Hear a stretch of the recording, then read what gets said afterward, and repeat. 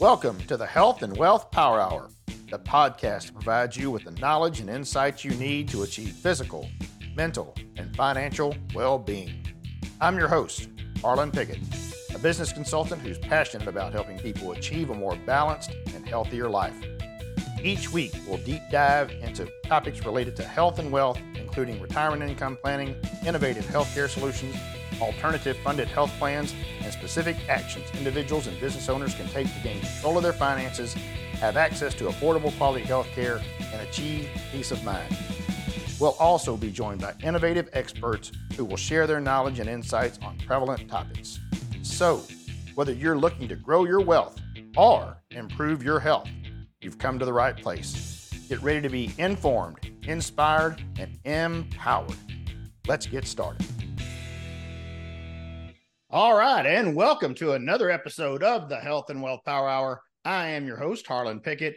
Great to have you with us again. We have a very exciting show for you today. There's going to be a lot of knowledge shared. I hope that you guys can keep up with us because we're going to jump around to a lot of different stories. We're going to end with the Amish. What did I just say? That's right. We're going to end with the Amish, but we're going to start with hospitals.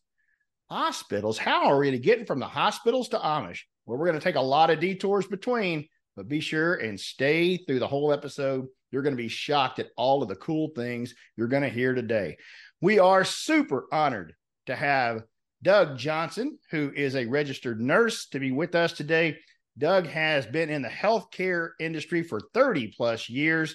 He is intricate in helping hospitals in rural areas optimize their quality. He puts quality systems in place and helps them keep up with that. But more importantly, what he does is he helps them put in place an internal champion for quality, because that is the earmark of a good quality program. Doug, thank you for being with us today, and welcome aboard the Health and Wealth Power Hour, sir. Thank you. Glad to be here today. All right, so let's jump right into this, man. You actually live in a couple of different states, right? You kind of move back and forth between New Mexico and Wisconsin. Is that correct? I do. Yeah, I have family in Wisconsin, and I also have family in New Mexico. So I like to stick with family. So, all right, good deal. And one of the things that those two states have in common is obviously a lot of rural hospitals, a lot of rural areas. Don't have the giant population of some of the other states like we do here in Texas, although we're kind of spread out in some cases. But you saw a need in the rural hospital area for not necessarily compliance, but for optimization of their quality systems. So talk a little bit about that journey and what you bring to those hospital systems. Yeah, so I've been working in quality for quite some time, and had a lot of people coming to me and asking me to come and work on their quality programs or be their quality director, if you will, in their hospitals. And one of the premises I have behind that is that I really think quality is a personal journey. It's a personal thing for the community, and I really think that the people that work in those communities need to be part of the quality. Quality directors don't do quality, but I won't go off on that tangent. It's the people that actually do the work every day. So my premise was it didn't matter if you had 5 beds or you had 1,000 beds. As far as the hospital is concerned, the CMS requires hospitals under their Medicaid and Medicare requirements to have quality oversight, to have somebody named as a quality person and to manage quality programs. That doesn't sound like a bad thing, but in doing so, I really believe that you should take somebody that's local, train them up to do quality and manage that. There's a lot of different things that people do for quality, but there's really no standardization, if you will, on how quality is done. There's different flavors of process improvement, different flavors of how quality is done. And there's even a certified professional healthcare quality, CPHQ, that people are getting the certification for. And it gives you some knowledge about quality, but it doesn't tell you the nuts and the bolts on how to actually manage quality. So my whole premise was to develop a training curriculum where I go into hospitals, I find a really good nurse, I find a really good tech, or somebody from pharmacy or even lab. Those folks are great too. And I bring them in locally, train them over a period of 3 months, give them standardized approaches to managing their governance structure for quality and how to do quality throughout their entire organization.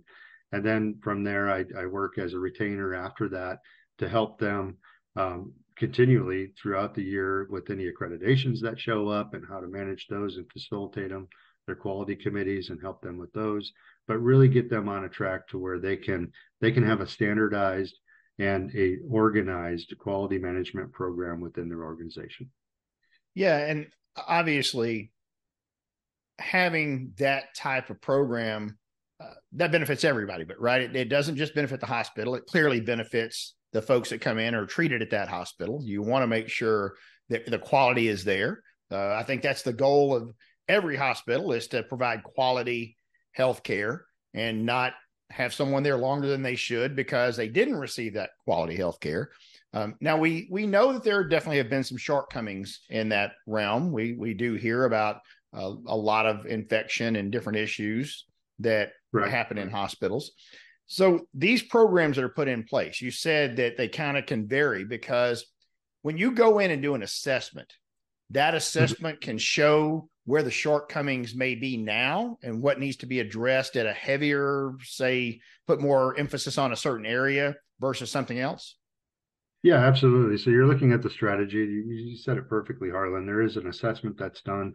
In about 3 days, I can figure out in the assessment where the issues lie. Number one, the number one issue in quality and healthcare is leadership. So if the leadership levels of quality, the C-suite people within a hospital system are not looking at quality as an important factor for their organization, you might as well turn around and walk out the door. It's not going to happen. It's never going to happen. You have to have that leadership to make it happen, number one. And so you assess those things, work with that leadership though, and you develop a strategy to move forward in quality and get the entire organization engaged with quality. So one of my huge premises in my big soapbox is that a quality director, even though the title is the name is in your title, quality, a quality director does not do quality. So they engage people, they train people, they support the people that are doing the work every day and touching the patient. So you've got to be able to work with those people, engage those folks, and help them do the job that they went into healthcare to do. In 30 years, I've never met an employee that came to work and said, I really want to hurt a patient today. Nobody does that. So the premise of any clinician that I've ever worked with has been that they really want to do a good job and they want to work for hospitals. And the other big premise that I put in place is physicians, engaging physicians and getting them involved. And what I mean, I kind of hate the word engagement because it's something that you do to them, but you work with physicians and get their input on what quality of care is. And we have to remember that physicians aren't there for a career. Physicians gave up their 20s and 30s of their life to go to school. It's a lifestyle for them. And so many hospital systems are taking physicians out. They're making management decisions without physicians' input and doing things without engaging the physicians. We have, and in doing so, we're just hurting ourselves. We have to get physicians involved. And that's the premise of that. So. Well, let me ask you a question that I just thought about. It's obviously nothing that we kind of prepared for, but I'm interested in what your thought on this is. You talked about physicians being intricate into this process, right? They've got to be bought in. Most of them, I would say the vast majority of physicians got in to help people, right? They didn't think they were going to get rich. Sometimes some do, but quite honestly, most don't. The enriched part of their lives is the impact that they get to make on some other people's lives.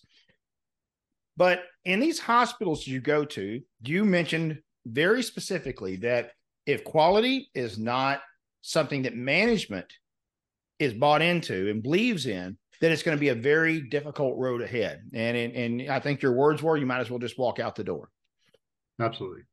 Well, what are your thoughts on the prohibition of physicians being unable to own hospitals? Wow, you just threw that one out, didn't you, Harlan?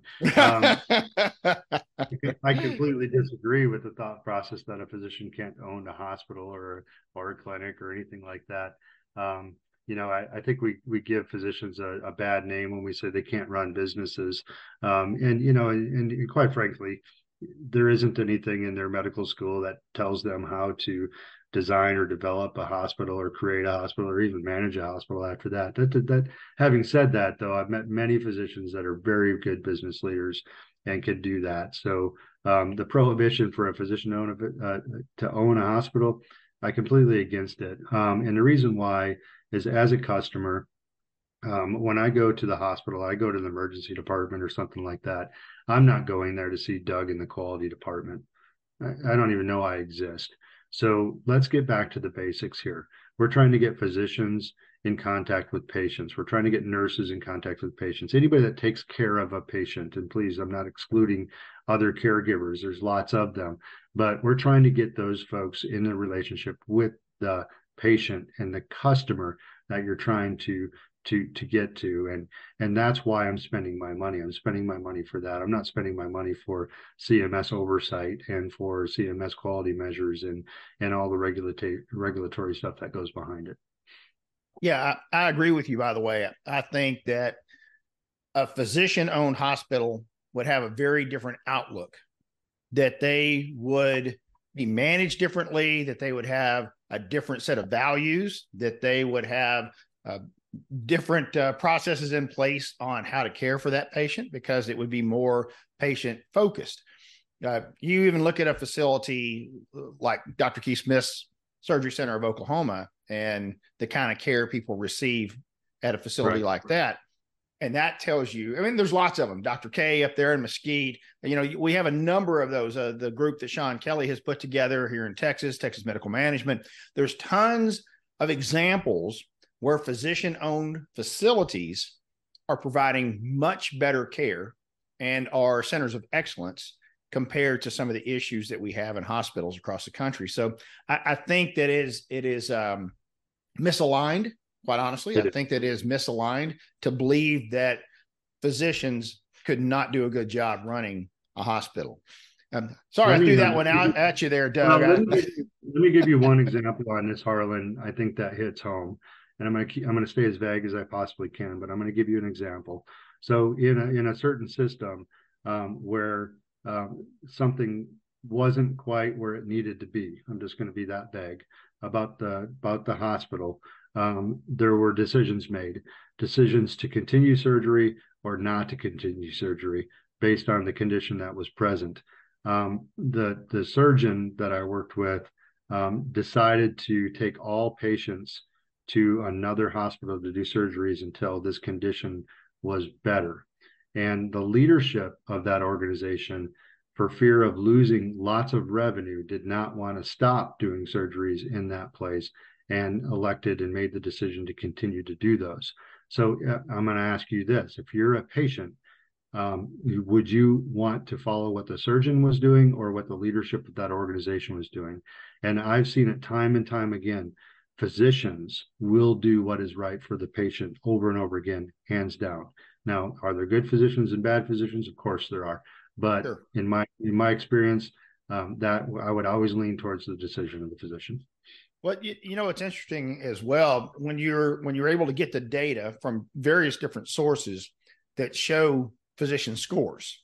If they include all the different, across the board, all the scores that they look at, one of the things that I think is very noteworthy is that the same physician who may be let's just say a 92 percentile over here at this hospital doing this procedure may be a 70 something at this other facility doing the exact same procedure. And a lot of times when you look at why that is, it is because of, let's just use infection rates as one. That's a direct representation of the hospital, not of the surgeon themselves, because they look at all the data, right? They look at the entire pathway that this patient went through, including the aftercare. Well, the surgeon themselves was not actually present for the aftercare. They weren't the ones that were coming to the room. They weren't changing bandages or doing whatever it was that was part of the process.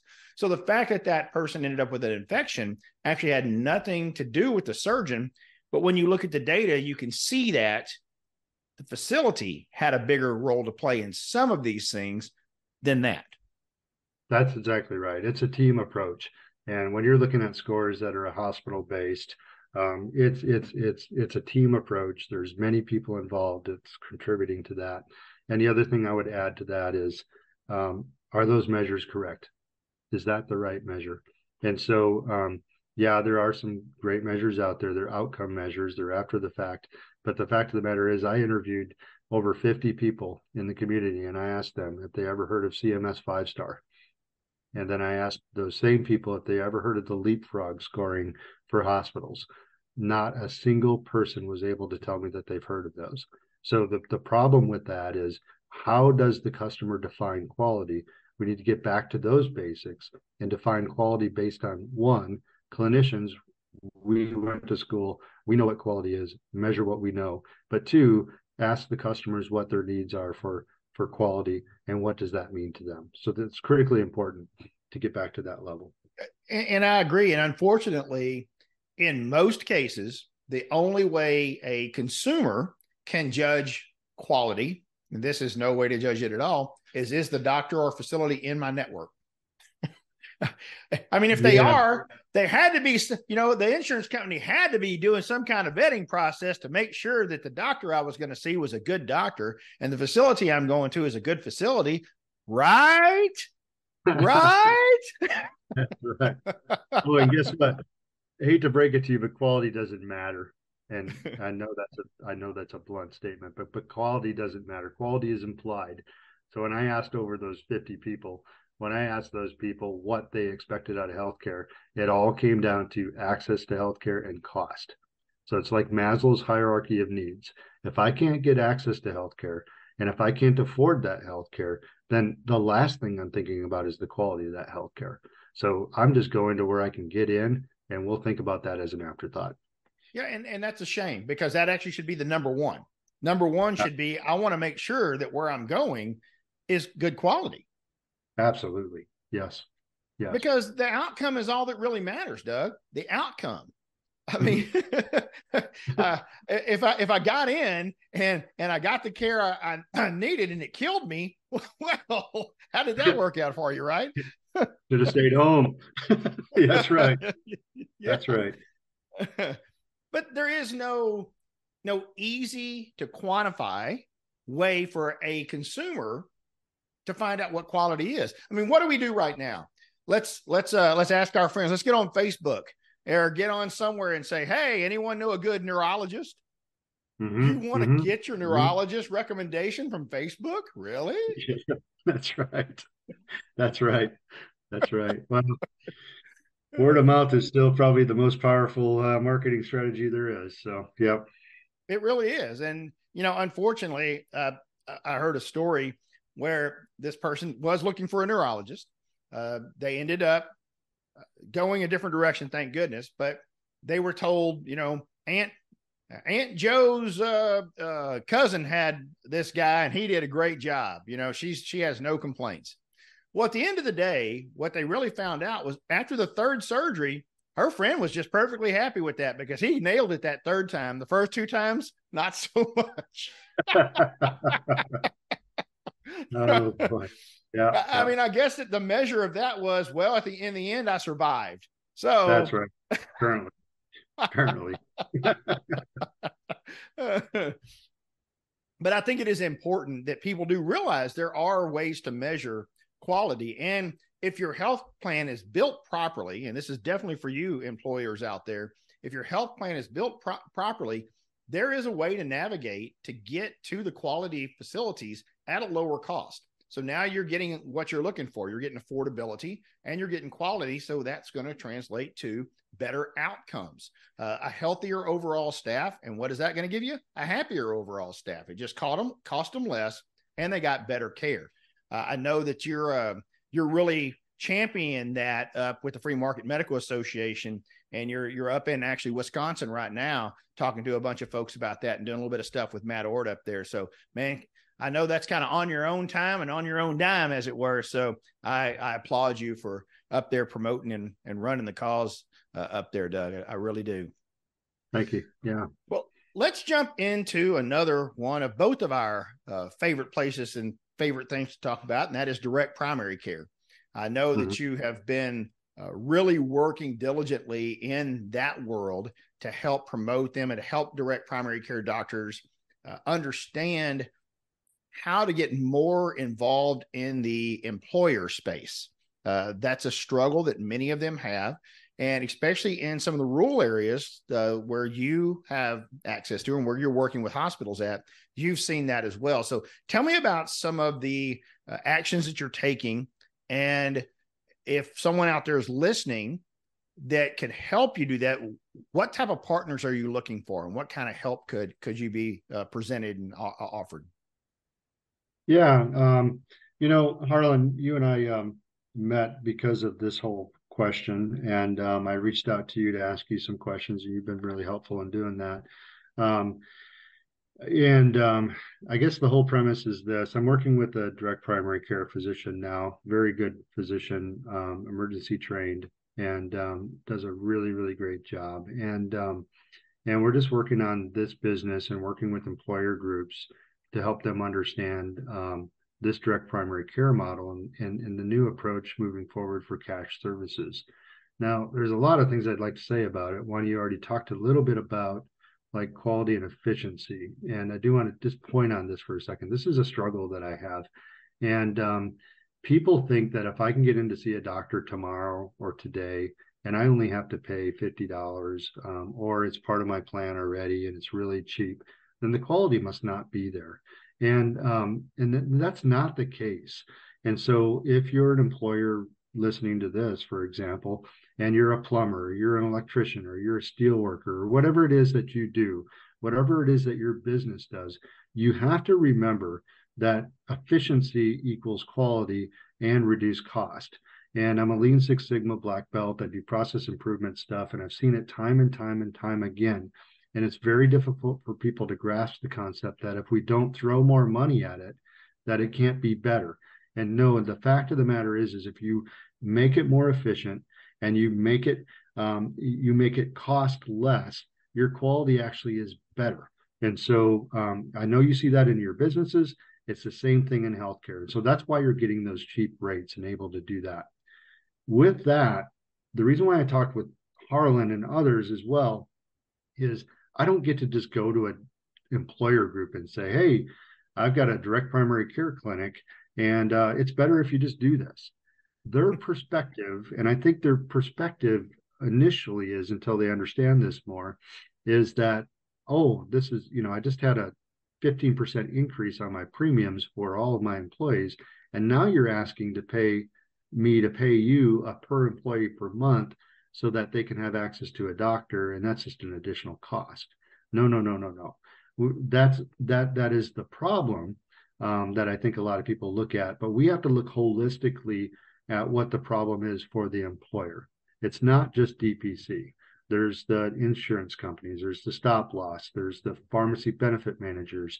They're all of those things they have to look at holistically. And oh, by the way, direct primary care. So direct primary care is the foundation of the entire model. It is not the model by itself. So we have to work together as groups and as teams to help employers demystify and make this less complex. Right now, it feels like it's too complex for people. It's too complex for me on days. And that's because of my ignorance. So I'm not saying that it's complex for everybody, but it's too complex. And we have to simplify it. We have to make it simpler, because what they've done before, think about what they've done before. They've had a broker. They had a relationship with the broker. Maybe even the broker took them out to lunch. Maybe their kids play football on the same team. They're friends, whatever else. But the broker comes to me in 1 week a year and says, here's what you got to pay. And you scoff and you're concerned about it, but yeah, I'll sign the dotted line. I'll make the payment and I don't have to think about it again for another year. That's getting rid of the complexity. And that's what they've done. Even though it costs more and your employees are less satisfied and they're less healthy because they're not being managed, it's still the easier route. So we've got to figure out an easier route for them to make that transition and change. Yeah, I agree with you on that. Doug, and it's interesting. You talked about all the benefits of DPC and how they can do it so much cheaper. But I think one of the biggest things that people don't even think about is direct primary care. In most cases, they don't accept any type of insurance. They don't do insurance. They don't do Medicare. They don't do Medicaid. The Correct. amount of administrative burden that is off of them because of that. So you want to see a place where people can save money. You don't have to have a staff of 4, 5, 6, 10 people just submitting claims. Yes. If you wonder why these doctors can do it so much better and they're so much more efficient, it's because they don't deal with all that administrative burden. And that is another big thing people don't think about. How can this doctor do this? Why can they have such a smaller group of people here that they're not seeing, thousands that are in their practice, and people can just pay this much and then get this benefit? Their first thought, just like you said, is it must not be very good. In fact, there's probably some secret alley you have to go down, and you got to know the knock or something to be able to get in the door, right? And Right. you're right. There's going to be all of these things and hoops they have to jump through to get through this. No, there's not at all. It'll be so shockingly easy. You're going to wonder what happened. And that guy couldn't have really been a doctor, because he just spent 45 minutes with me talking to me about what's going on and and he didn't even refer me to somebody else. And he didn't give me any medications. Wait, what's going on? I thought that's what doctors did, is refer and give medications. They actually talk to me and want to know how they can help me. They listen to me, and we devised a plan to move forward together. Wait a second. What is all this craziness about? Yep. Yep. Yeah. The literature shows clearly that for every doctor working in the current model, they require at least 5 administrative staff to do the work behind the scenes. So in a DPC model, that's not the case. And, being a lean guy that I am, and I like lean, you probably, the pilots for Southwest Airlines, for example, I don't think you'd know this, and most people don't know this, but they'll help clean the airplane. And the reason why they help clean the airplane is because that's the next thing that needs to be done before they can actually do their job. It's not the best use of their time, you might think, but no, they can't do their job. They're going to be sitting there anyway. I always said, the day I see a physician clean a patient's room will be the day that we've gotten there. And I've seen that, years ago. And the doctor that I'm working with, actually, he's one of them that did it. So they're engaged in everything. So yes, they will spend an hour with you. That is, I've seen it. I've watched it. They spend an hour consistently every time with the patient. They will go through everything with you. They're the ones that are cleaning the room after you leave quite often. They're the ones that are calling up your physician and doing the referrals. And behind the scenes, you show up to this doctor, you don't even realize what they've done, but they just spent the previous 30 minutes looking through your chart, looking at your labs, looking at your history. They are 100% prepared before you even show up, and they're working intently for you with a passion to make you well and better. Yeah, and I'll tell you, I've actually had one person complain about how long they were at the doctor, but it wasn't because they were in the waiting room, and it wasn't because they were in the examination room waiting for the doctor.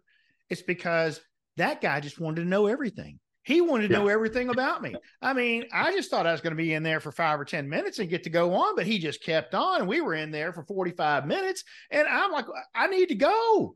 I didn't plan on being here this long. That's right. And I just laughed, and I said, but what was the experience like about really talking about it? Well, that was all great, but I just wasn't ready for that. I've never had a doctor care that much and ask those questions. Well, what a shame, because when we have had some of those questions asked before, Doug, where did we get that? The 10,000 page intake form, right? When you sit there for days in the room, when you are in the waiting room, before you get to see the doctor for the first time, and you're just going through pages and pages and pages of all of these things. Mm-hmm. That's the only time you got asked that. The doctor never even asked you about these things. It's such a different experience. And if you're not ready for it, it can be shocking. That's a personal experience. Very personal. Yep. And absolutely. It's supposed to be, right? It's supposed to be. You're not supposed to be just a cog in the machine, as it were, which is unfortunately with 70% of our physicians working for hospitals, working for insurance companies, or working for private equity. they're a cog in the machine, and so they treat you just like you are too. Unfortunately, that's just the place that we've got to. Well, and I think this is a good point to talk about the fact that when you go to your DPC, you're a customer, you're not a Right. patient.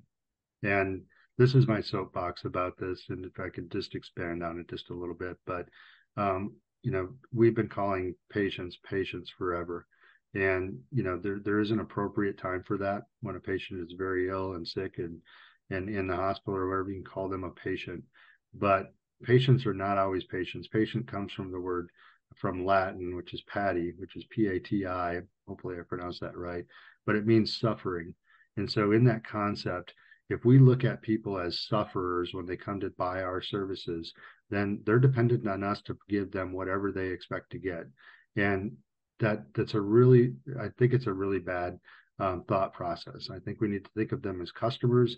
They're returning customers. They're buying our services. The revenue comes from them. The service, you got to provide the service to them so that they'll come back and do it again.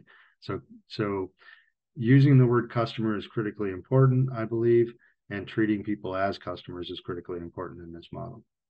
Well, yeah, it is very different that you treat someone. That's just a matter of being respectful, right? Treat them with respect, treat them with dignity, treat them as they're wanted. I want That's you right. to be here. I want to care for you. And I want you to have such a wonderful experience. Like I'm not saying going to the doctor is a wonderful experience, but you want it to be such a personal experience and to build that relationship like we did as kids.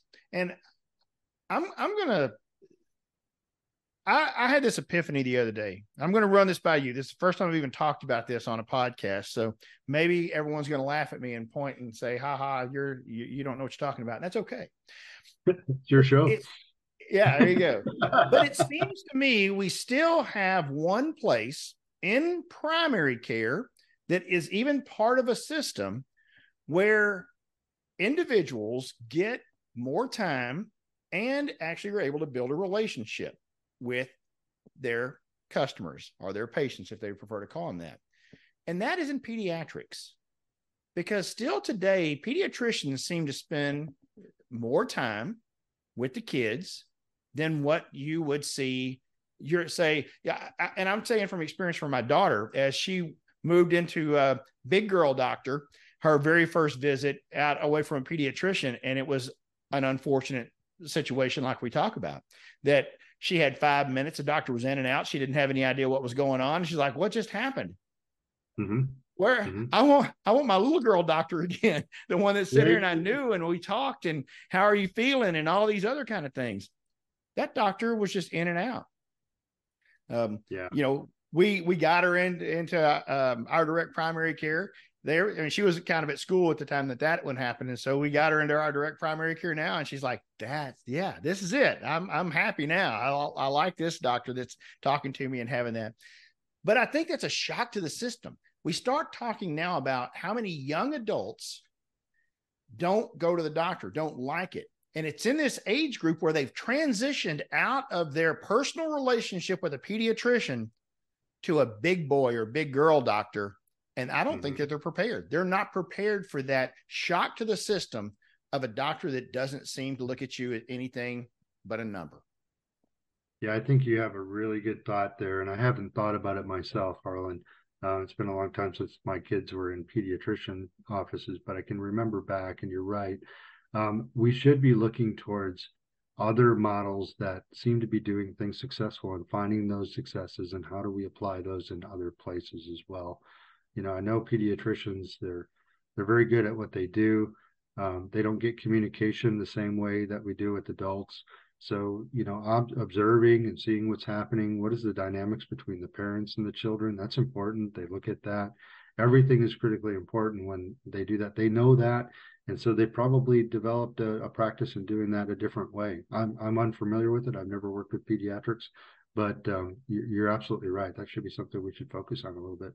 Yeah, and it's nothing that I really thought about either. It just struck me one day. I have no idea why I was thinking about it. It just struck me one day what a different experience it is still to talk to folks, and the way that a pediatrician interacts with them and with their kids is so different than the experience that we hear about in a traditional healthcare setting now. Obviously not DPC, not advanced primary care, not some of these other ones, but in a traditional setting of what people come to expect with their 5 to 8 minutes with the doctor. It's very different in a pediatric setting. So I applaud pediatricians, first of all, for not getting out of that game, for doing all the things that you just said. But also, I don't think that my kids ever, in any time that they had, and they had a few little things here or there, they were ever referred to a specialist for something that was unnecessary. There was not that the pediatrician, just like a primary care doctor can do, can take care of so much, and they want to take care of it because they don't see any reason. They don't want to lose that child, right? They want to continue with that relationship and be part of that child's life.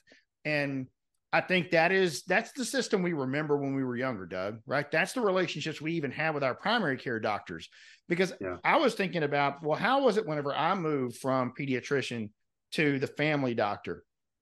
It really wasn't a change. I mean, I actually knew that doctor already from going with mom or dad to the doctor and being around. So I already knew Dr. Moore. I knew who he was. So whenever I started going to Dr. Moore, it wasn't a shock to the system. There was plenty of time to talk about whatever was going on.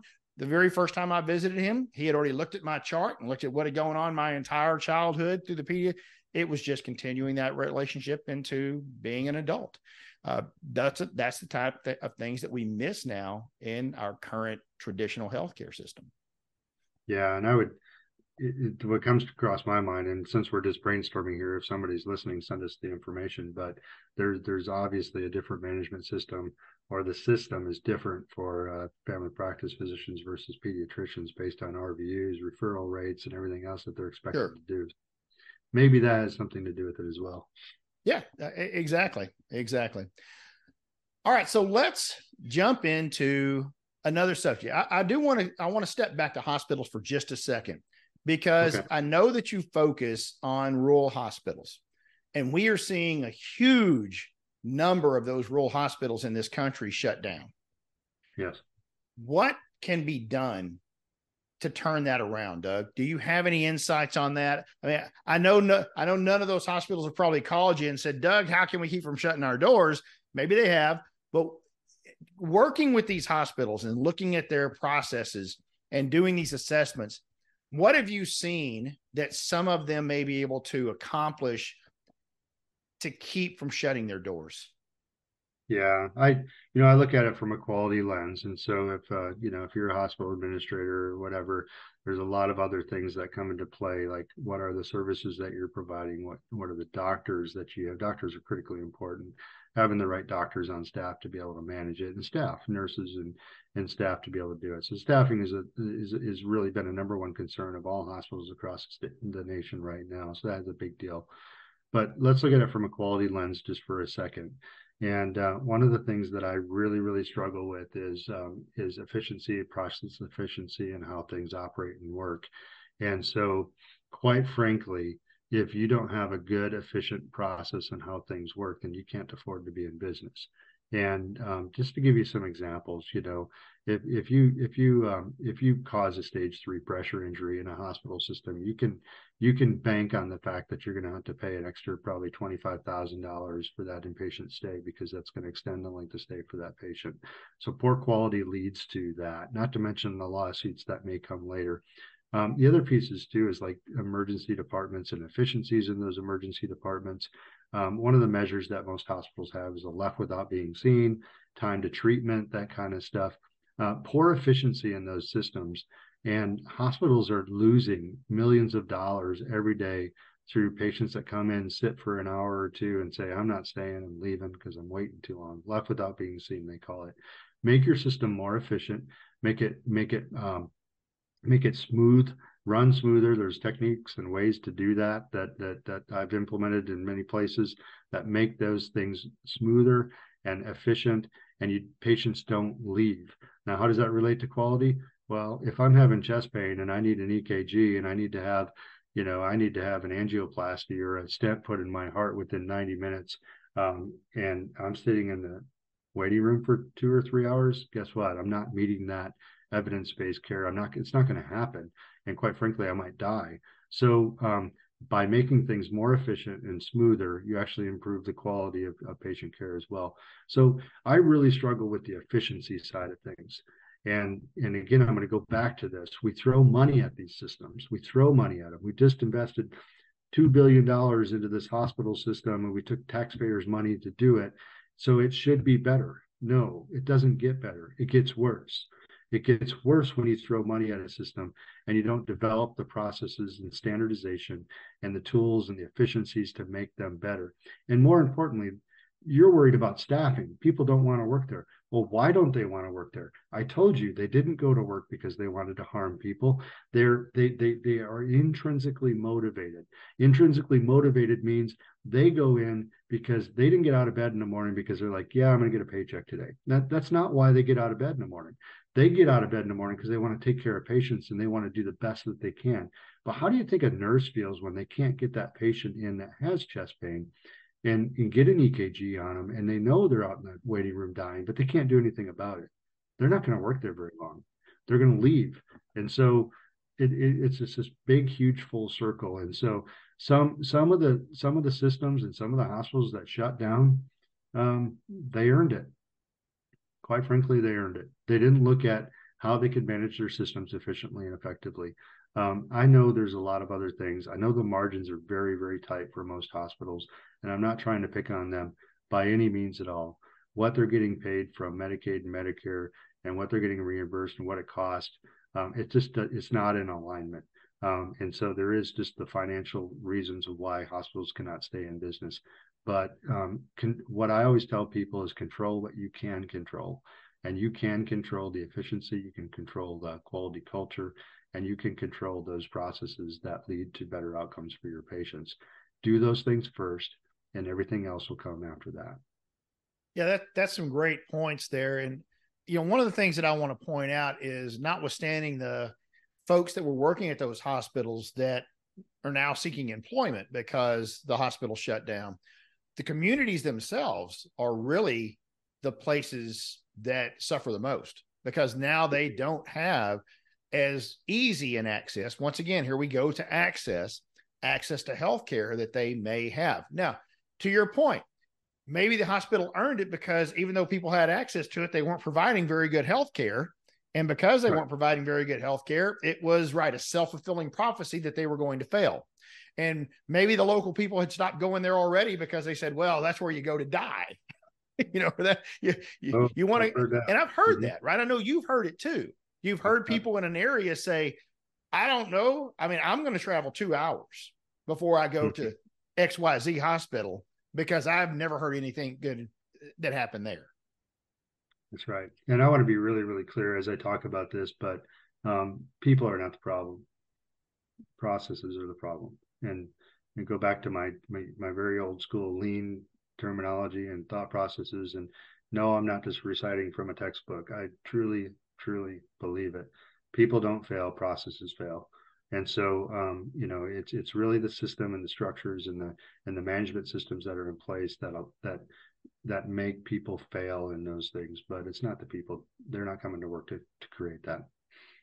You're right. But the problem lies in what those processes and systems, the bad ones, do. And that's create a toxic culture in many cases. Yeah, and it does. So that culture, then even the people, as you mentioned earlier, even the people that have the best intentions at heart can't do the things that they want to do because the culture, the processes, that doesn't allow them to do that, which of course is why people leave and why ultimately, and I think we're seeing this over and over, because one of the number one reasons why I have seen these hospitals say we have to close is we can't find help. Yeah. Well, if you can't find help, why? Because there's people out there that want jobs. There's people out there in the healthcare world that want to work. And it's not because, you're out in a rural area. I go back to what you just said. It's because of the leadership of that location, of that particular hospital, and the processes they have in place and the culture that is there is not conducive to attracting and retaining quality employees. That's right. And they're intrinsically motivated to go in and do a great job, and they need an environment in which they can do so. So that's what they want to do. I'll give you a side note that's kind of interesting, but the first thing I do when I go to any place I work for, the first thing I do the first day is find out where the employees are parking. And if those employees are parking right in the front where the patients are supposed to be parking, that tells me a lot about their culture. And I'll just leave it at that. So if you're listening to this and you work at a facility and you're parking up at the front, think about what that really means. I agree with you. That, to me, that goes back to there's only two kind of people in the world: those that return the shopping cart and those that don't. That kind of goes back to me. There's really only two kind of people in the world, right? That's it. So think about which one you are, and then think about why you are that way. I think that will tell you a lot about yourself. All right, so Absolutely. we've talked about quality, and you and I touched on this for just a minute, and we're gonna kind of slip back over to DPC for just a second before we jump over to the Amish, because I'm very interested to hear how some of those meetings went. But one of the things that we have run into, you have run into, I have talked to physicians about, especially direct primary care physicians, is this concept of quality. Now, inherently, we think of these doctors that have broke away from these systems because of all the problems that are there and started their own practice because they were sick of not being able to actually practice medicine and having to fulfill these roles and do administrative things and all the things that they didn't sign up for. They weren't able to practice medicine in the way that they felt was best helping their clients, that they got in direct primary care. And what we want to believe is that means that they're just good people and just good doctors. But there's nothing there really to tell us why they started that practice. Now, and we know both of us know many direct primary care doctors that I just told their story. I just told the story of why they walked away, because they really cared about people and they saw this is the way that they were going to have to do it.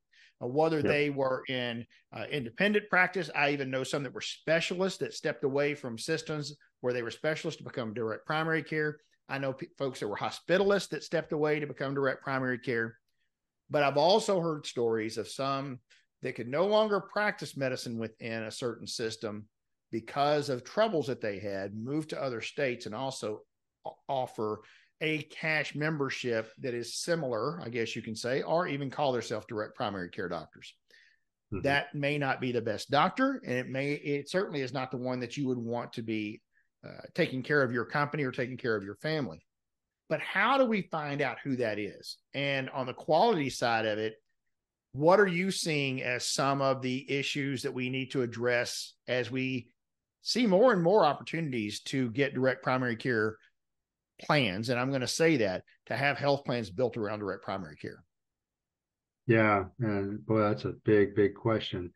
And my initial premise is just this: just because you accept cash payments, and doesn't necessarily mean that it's a good service, if you will, or a good quality service. And so I think a lot of when I was I asked one physician, I wish I knew her name, I'd mention her, but I asked one physician how she managed quality at the Free Market Medical Association conference, and she looked at me and kind of thought for a minute, and she said attrition. And I thought, well, that's a pretty good definition. And it is. Yeah, and from the free market concepts, quality is going to be determined by the customer, and that was my premise at the very beginning. You don't get to define quality; your customer is defining quality. So, if that means leaving and going away, then that's how they just defined it for you. So that's okay. So that's one piece of it. The other piece is we're all clinicians, and as a clinician, we went to school to understand how to care for patients. We know what evidence-based practice is. We know what all these things are. We can define quality. I don't need the federal government to come in and tell me this is what quality means, because now we start chasing the grade, and we start looking at all these other factors. There's quality measures that the federal government uses is, there may be I'll guess and just throw out maybe 50% accurate. Could be a coding issue. It could be a documentation issue. It could be an actual issue. We don't know. There's all kinds of garbage in there. So as a clinician, define your quality, define what it is that you call quality. And yeah, we have to educate our customers sometimes on what quality means within healthcare, just like the bridge I drove over to get to my house. That there's quality measures with that. I just expect it to not fall down when I drive over it, but there's quality measures with that, and they have to educate me on what those are. So that's fine too. So we can get to that level. But we have to be able to define what that quality is, because I really think there's a big black hole there. And just because I accept cash payments, oh, it sounds like it's cheaper and it's great. But is it better? Well, we have to be able to educate people and let them know that it's better. And my biggest fear on this is that if we ever in the free market concepts in this country start to get challenged, which we're, I guess Keith Smith with Surgery Center of Oklahoma would tell you he's already been challenged many, many times, and other people too. But if we start to really get challenged with the services that we provide, they're going to hit us with quality. They're going to hit us with that. Yeah. Because that's a message where they can say, really, you can get an MRI for $600. That's just a garbage piece of equipment over there. Can't read the images. It's not worth doing. And they can't even tell you whether or not that MRI was good enough to make a clinical decision based on that. And so they're going to start hitting us with quality. So we have to proactively get really engaged with what we determine as quality within our own practices. And I'm not asking people to have oversight. I'm not asking people to come together with the same measures. I'm not there yet. It's really just about each individual area. But if you're, for example, in a DPC, taking money from an employer group for all their employees, and you're telling them that you're going to manage their healthcare, and you're going to keep wellness for them, and you're going to reduce their absenteeism from work, and they're going to be happier because they have you as a doctor. Well, by golly, you better measure that, and you better provide it back to me, because if I'm the owner of that company and I'm accountable for the contracts that I sign and do, I want those service level agreements back to me. I want to know how well you're actually performing against what you said you were going to do. No, I think that is a very, very, very valuable insight right there, because the whole premise of what we're doing, the whole reason we're putting a plan together around direct primary care is to move some money away from that claims bucket, right? If we're saying we're going to help your folks be healthier, and all the services that happen here in this direct primary care office don't have to come out of your claims. And not only that, but we're going to reduce the amount of specialist referrals, because this doctor can do so much more than what's going on in the traditional system. And we're going to reduce the number of hospitalizations, right, kind of down that same pathway. We're going to reduce the number of needed surgeries. We're going to reduce the number of all of these things, right? Even the higher level medications that your folks may be getting put on, the absenteeism because they're not properly controlling their diabetes, the absenteeism because they're not properly controlling, say, their thyroid issues, or even some of the women's health issues that have been coming to light more and more these days. You've got doctors that are better trained to handle that. And more than that, they have the time and the inclination, quite honestly, the time and the inclination to do it, crazily enough. But if you don't track those things, you can't show the employer there was any difference. Right. And let's face it, I'm not an employer. I'm not going to throw money at the problem. I just got done talking about that earlier on. We don't throw money at problems and just and figure out that it's going to get better and hope that it's going to get. Hope's not a strategy, by the way, but we're going to hope that it gets better. No. We as DPCs, we as clinicians need to put our money where our mouth is. We know that caring for people more efficiently will reduce the cost and provide better quality. We've got to show that we're doing that. Yeah, absolutely. And I think on the other side, if you're not showing that, then you're risking the opportunity for folks not to believe you and to leave you, as it were, to go with that doctor that is doing that. And here is actually the worst part, in my opinion. You're missing the opportunity for the entire movement, because if they then see that you didn't do this and you're not keeping track of it, they can make the wrongful assumption that no one in this cash pay world, no one in this membership world is doing that. There's no numbers to look at. I think I'm going to go back to a BUCA plan. I'm going to go back to a more traditional plan because I don't see that I'm saving anything here anyway. And now we've missed the opportunity to get to capture a group and for them to be the spokesperson for us, right? Because that's what it is. You see more and more of these groups. I know Matt Ort up there in Wisconsin has had great success with these companies that are now the biggest proponents of direct primary care, the biggest proponents of direct contracting in an area that for years had been a desert for this kind of stuff, right? They just didn't accept it at all. And these are employers that have one after another success stories. There is no better way to get that out here. As a broker, consultant, plan builder, whatever you want to call me, you as someone who is a real promoter of these things, you're going out there, you're talking about these plans, you're talking about direct primary care, so you're an advocate for that. Even Matt and what he's doing, we can say all we want to, but it's the employers with true case studies and real life successes that are going to make the big change. That other employers are going to hear this. They're going to say, whoa, wait a second. Yep. You had this big a change and you were able to track that and you have hard data that shows this. Tell me more. Wow. You're talking about giving the employer and even the customer the power to evaluate the service that they purchase and decide whether or not they want that or not. What a novel concept. Who would have thought such a thing would happen? It's almost like giving a rating on Amazon or Google or something, right? Wow. How many times do you decide if you're going to purchase something and you got two things that look exactly the same and one's 2.5 and one's 4.5, right? Yeah. And maybe they're the same price or within a couple of bucks of each other. Which one are you going to choose, right? I mean, it's kind of interesting to me, but in the healthcare world, this is what we do. One's 2.5, one's 4.5. The 4.5 cost half the price of the 2.5, and employers every day are buying the 2.5. Every day they're buying the 2.5, 2.5, 2.5, because I recognize the name of the one associated with 2.5. I'm not sure what this 4.5 is. And I see it's got a lot of good ratings, but I don't know about that. I've never heard of this. Yep. That's very true. Yeah. Healthcare is one of those crazy places where folks do not shop the same way they do for anything else. And I know we've beat that horse to death in many other episodes before. All right. The moment you've been waiting for. Oh, I have. Okay. Amish. So you made your pilgrimage from New Mexico up to Wisconsin, spreading the word and the advocacy of the Free Market Medical Association.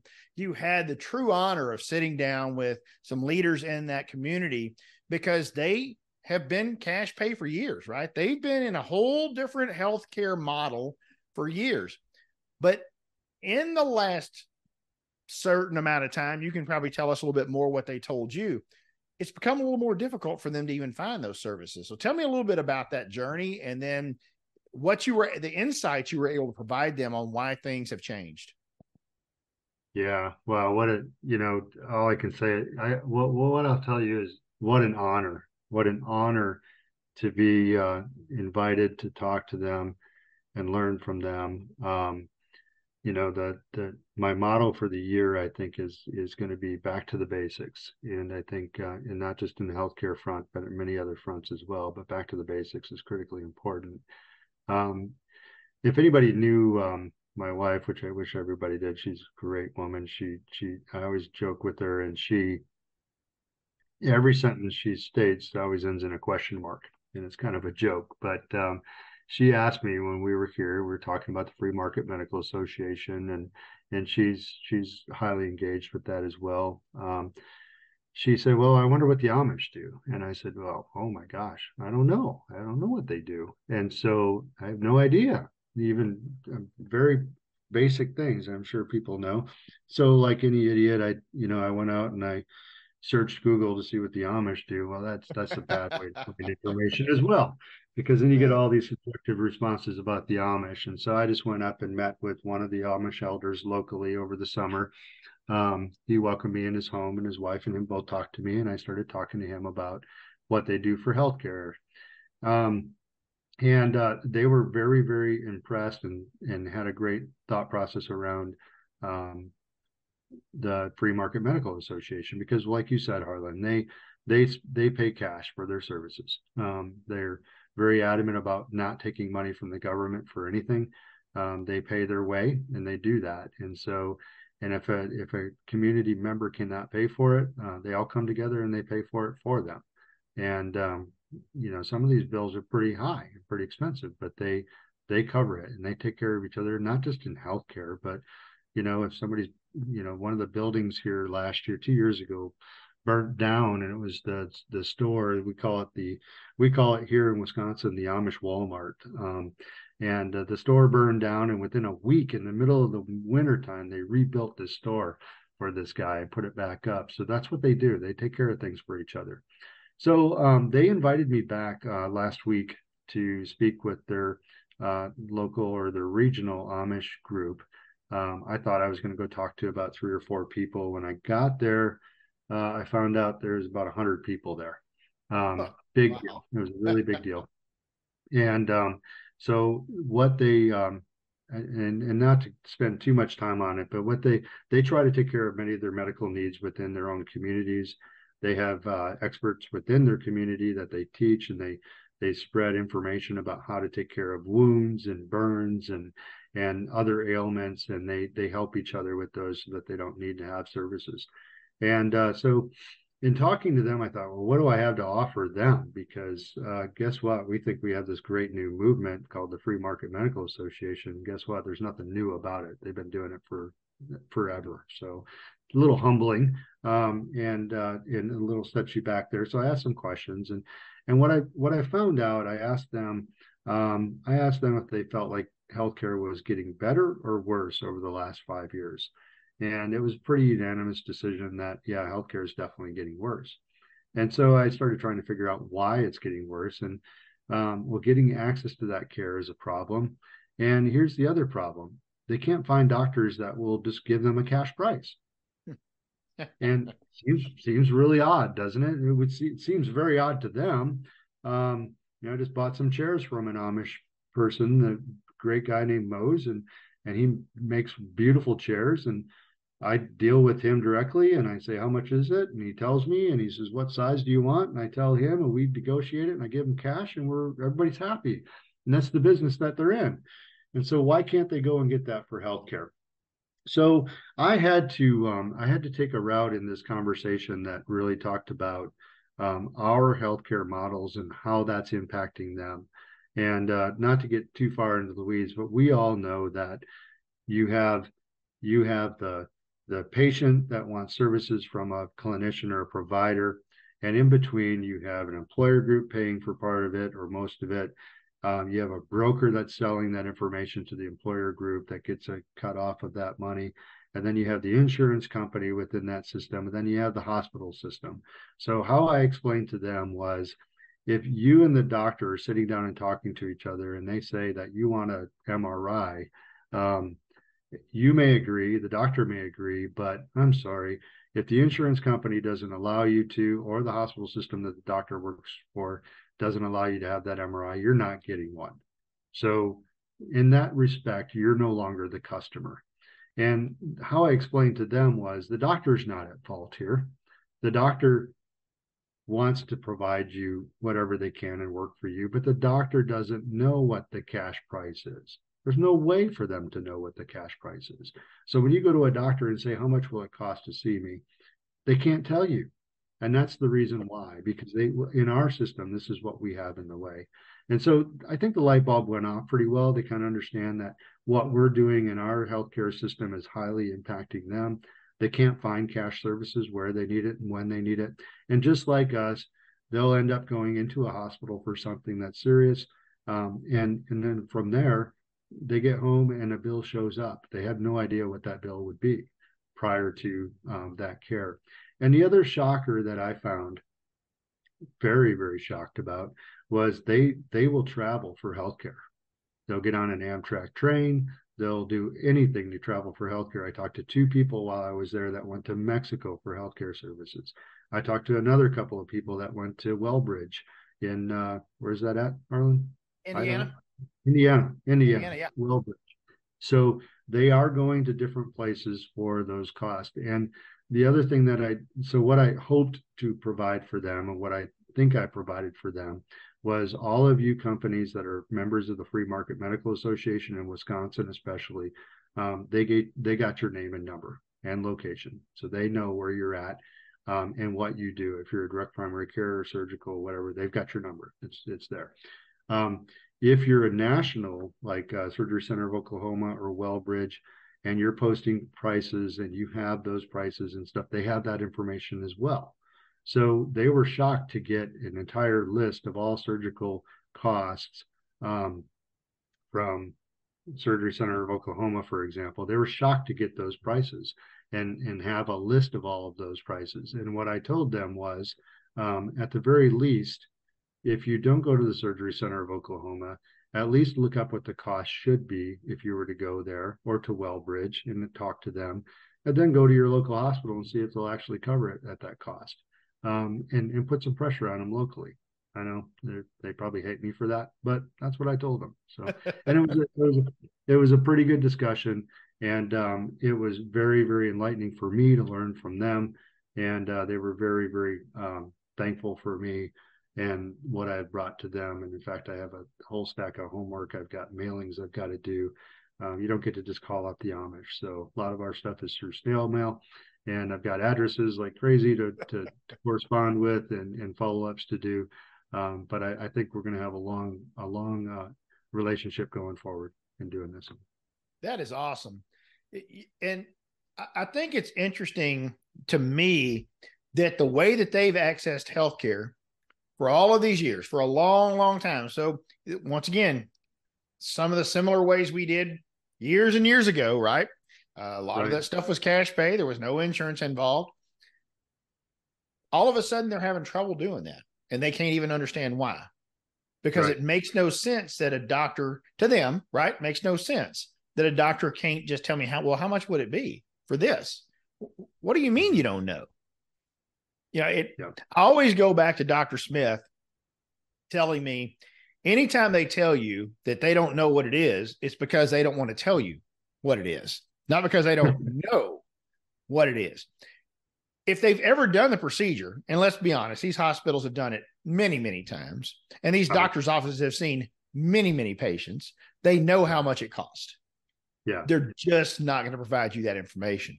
We ran into that whenever we stepped away from traditional health insurance and moved over to cash pay and medical cost sharing and such. We saw one of my wife's doctors, and we said, we're going to be a cash pay. She's like, no, you're not. We don't take cash. What do you mean you don't take cash? She literally said, you can't afford me. Oh dear. We can't afford you? Well, that's pretty damn presumptuous of you, but okay. Sure. I'll tell you what, we agree with you. We cannot afford to continue to come to you. We simply cannot afford to. Our conscience won't allow it, and it's time to find another doctor. You're right. We cannot afford to keep coming to you. So she talked us right into it. We were severely taken aback by the fact that she simply was not going to take cash. Just like, no. I mean, she didn't even give us some stupid number like it's $1,000 a visit. See, I told you couldn't afford me. Right? No, she's just like, no, we don't do cash. Yeah. Her assumption was you couldn't do it anyway. So yeah. Huh. Yeah. It was pretty crazy. So I understand in a very small way some of the hurdles that they've had to jump over, and especially not understanding it, because I didn't get it. Yeah. I mean, this was a few years ago before I know, I knew a small fraction of what I know right now in all this stuff. I didn't get it. I like, well, this is the craziest thing I've ever heard. Who doesn't take cash? Yeah, absolutely. Absolutely. And that's interesting. The Amish are having the same revelation. So, and we also have to understand their cultures, and and I don't claim to understand their cultures, but I do know this, that, you know, they're very good at doing care in their own types of cultures, their own types of care. They're very successful doing that. We have to honor and respect that. So, yeah, absolutely. They're a great example of a community that takes care of one another and is very fiducially responsible, right? Let's think about that. They're very fiducially responsible for their community, for each other, and they're not going to go out there and overpay for services. right. If we would have been, as a country, more fiducially responsible for all the health care that we consume over the years, we may not have seen hospitals, big pharma, insurance companies, all of these things come and kind of put us in the position we are now, where, you know, once again, now we're just cogs in a healthcare machine we have no control over. And we're spending $4+ trillion a year on healthcare. And half of that is unnecessary. Half of that has nothing to do with healthcare. You know, a quarter of that is administrative. Another quarter of that is just waste and fraud. So there's no healthcare involved there. Even 2 trillion sounds like it's too high, right? But my point here is that we're in this machine now that we're not getting the benefits. I mean, look at the overall health of our country. We spend the most by far and get the least results when you look at it overall. Yeah, 2010 we were $2.1 trillion. We're at 4.7 trillion today, and countries like Japan are half the cost of ours, and their quality, you know, their service isn't half as good. It's, you can't claim that Japan's healthcare is half as good as ours. It's just as good, if not better. And so throwing money at this problem, I keep saying it, is not going to solve the problem. Right. Yeah. And that's proven over and over, right? It's just proven over and over. Throwing money at it and thinking that's going to fix things. It never does. But that seems to be the American way. Just keep throwing money at it. Our politicians love to do that too, don't they? They just love to throw money at it. Doesn't matter. Let's just throw money at it, especially money we ain't got. or money that they didn't earn. Yeah. Yeah. Yeah, they love spending our money, don't they? when my son was about 8 years old, we were trying to explain to him how the federal government worked, and that the federal government works with spending the money of the taxpayers in the appropriate places and managing the country with the money that the taxpayers do. And his 8-year-old brain said, so the federal government doesn't have any money? And we said, no, it gets it from the taxpayers. And he said, well, the federal government needs to get a job. That's from a brain of an 8-year-old. So there you go. Out of the mouth of babes, right? I love it. That's great. That's great. Well, that reminds me of the terminology that is used out there, that all the insurance companies are the payers. Well, they're not. The payers are you and me and the employers and the employees that are the one. It's our money, right? It's actually our money. We're the payers. We're the only real payers. But that's right. Who gets listed as the payer? One of the moving plans or one of the others, right? They're not the payers. Let's call them what they are. They're the middleman. That's right. That's right. That's a really good one, Harlan. Everybody needs to take that one to heart, what Harlan just said. That's exactly right. If you're working in a hospital and you hear the word payer, make sure you correct them on what that is. Yeah. The payer is the customer. The payer is the customer. The payer is not Blue Cross or United or any of those guys. Okay. Yeah, they're not. So, and that once again goes to what you said earlier, where your insurance company gets to decide what kind of health care that you receive, regardless of what you and your doctor believe, but you're the one that actually paid the insurance company. And, I think people lose focus of that so many times. That's right. That's right. Okay. Man, I sure have enjoyed having you on here. I appreciate your insight on all of the subjects that we touched. I know we were all over the place, folks. Well, that's what coming and being on the Health and Wealth Power Hour can be all about. Whenever you've got so many facets to what you do and so many irons in the fire, like someone like Doug does, I super applaud you for once again being such a great advocate for the Free Market Medical Association and taking it places where, I would have never dreamed that anyone from our group would have had an opportunity to sit down with a group such as the Amish and share our vision and bring some of the insights to them and learn from them as well, because I think that's a vitally important part of that, as well as you bringing that knowledge back to the organization and to other folks that you sit down with to share what they do and how they address certain things. I think that's just as important as you sharing our vision with them. So thank you so much for all that you do. I look forward to working with you in the future and continuing on this path that we have together in bringing better access to healthcare to the folks across the country. Thank you very much. All right, folks, don't forget, we got a lot going on at Eagle Care Health Solutions. Remember, if you are in Houston, San Antonio, Austin, even in little bitty Beaumont there, close to the border of Louisiana, we have the new Eagle Care, or the Eagle Prime series that is available now.